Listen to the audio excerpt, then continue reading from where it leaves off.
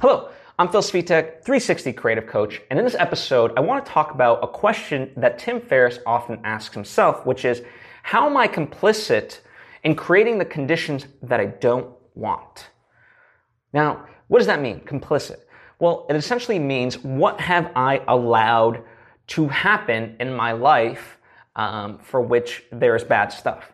Because oftentimes, we try to externalize, oh, this isn't my fault and things like that. And it's like, no, oftentimes, in fact, in all things in life, if things happen to us, well, it's because we kind of allow ourselves to let them happen. Now, please don't say don't all of a sudden comment and say oh, well, if someone gets in a car crash or, there's a rape or something like that, that they allowed themselves those conditions. I'm not talking about those extremes. I'm talking about the day-to-day quality of your life. What have you allowed to enter into your life that you don't want? Because you have to take responsibility for that. If your friends just constantly keep, let's say, just take a small example, if they keep coming up to you and wanting money, right? Well, it's have you given them money in the past and kind of now this has allowed to become a pattern? Doesn't negate them from being, let's say, shitty friends that just keep asking you for money unconditionally, thinking you're always going to give it to them. But you also have to take your side of it. What are you to blame for? And it's if you've allowed that to happen, well, then that is on you. So in essence, this really comes down to setting up boundaries, right? Now, I talk to a lot of people about this, and they always kind of, the thing of it is they have a lot of regret. They're I wish I put up these boundaries when things started, right? When I got to know this person or whatever else. And it's that's not a healthy exercise either, because this isn't, by looking at the conditions that you don't want and how are you complicit, it's not to say you have to then all of a sudden berate yourself. It's an exercise in which to examine what have you allowed, and then, okay, out of that must come a solution. Because looking in hindsight in itself is not a productive thing, right? If all you get out of it is be oh, I should have put up boundaries, but I didn't, okay, that doesn't change your life for the better. Instead, what you have to do is, okay, I view it, and now I realize through that, I need to say no, from moving forward, I'm not just going to give you money, using the example of if a friend just continually wants money. By the way, if you think that this has happened to me, I'm not saying, it's just for some reason, I don't know why, it's a random example that I pulled. But, I can kind of come up with other ones, but I just didn't want you thinking all of a sudden this has happened to me and this is my way of venting. But the point being go into the past, and now all of a sudden you can redefine new conditions, and you can say hey, moving forward, this is kind of how I'm going to be operating, and I need you to kind of respect that. Certainly don't use those words, contextualize that, but the subtext of it is being that, right? And, at the end of the day, they are on board with that or they're not. And I think this is where more so the difficulty for people comes in, because it's not they wish, when people have regret over I should have put up these boundaries, from the onset. It's they're scared of losing a relationship, perhaps it's a job, whatever it may be, of I should have set these boundaries, and now I have to change, I want to change for the better, but it could come at a cost of the other thing, right?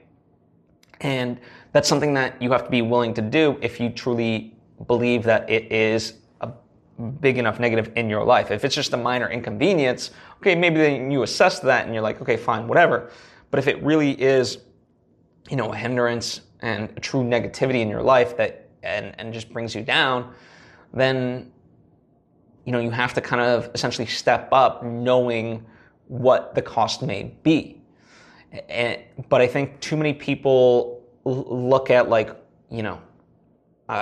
the cost could be versus what the upside is. It's if you're in a especially if you're in a, deep, dark place, it's like you only have up to go, So if, let's say, like, you're allowing yourself to be walked on by all of your friends, well, A, they're not your friends to begin with, and B, your life can only get better by now putting up boundaries or whatever else. And you have to see that there's a better side to this, right? You're not trying to hurt anyone. You can't be a doormat, essentially. So really kind of think of it in those terms. And I think this often expresses itself through relationships. It could be a romantic relationship, it could be a friendship, it could be a parental relationship, but nonetheless, we have to, if you approach it from the standpoint of caring and compassion, you kind of have to know that at the end of the day, certain relationships are meant to be seasonal, and sometimes they're just meant to teach us something, and that's sad. But if you go into it, not being defensive, not being a dick, and really just kind of, expressing yourself and kind of still having compassion for the other person, it might deteriorate the relationship maybe forever, but maybe just for the short term, because then they might realize, like, what, I have been treating you unfairly and that wasn't right of me, and you're completely well within your rights to, say this is how you would like to have things kind of move forward. So really think about that, question. And I think anytime there's something wrong in your life, really ask, how am I complicit in creating the conditions for my life that I don't want? It's a hard exercise at times because it unearths a lot of demons about ourselves. I've certainly gone through this exercise, and at times I'm like, damn, it's like, I've been doing what? But that's how we get better. That's how we make our lives better. So really, really do that work. And, it's like hard now, easy later type of thing. There's also another notion, Amanda Palmer, who's Neil Gaiman's wife, she has this kind of great quote, like, if we choose not to deal with certain demons, it's like they're within us, just pumping iron and getting stronger and stronger. Choosing not to deal with something is a form of dealing with it. It's just not an active decision necessarily. So think about that. Really, really, really have an active role in your life and make choices that, in your heart of hearts, make your life better. So, think about that.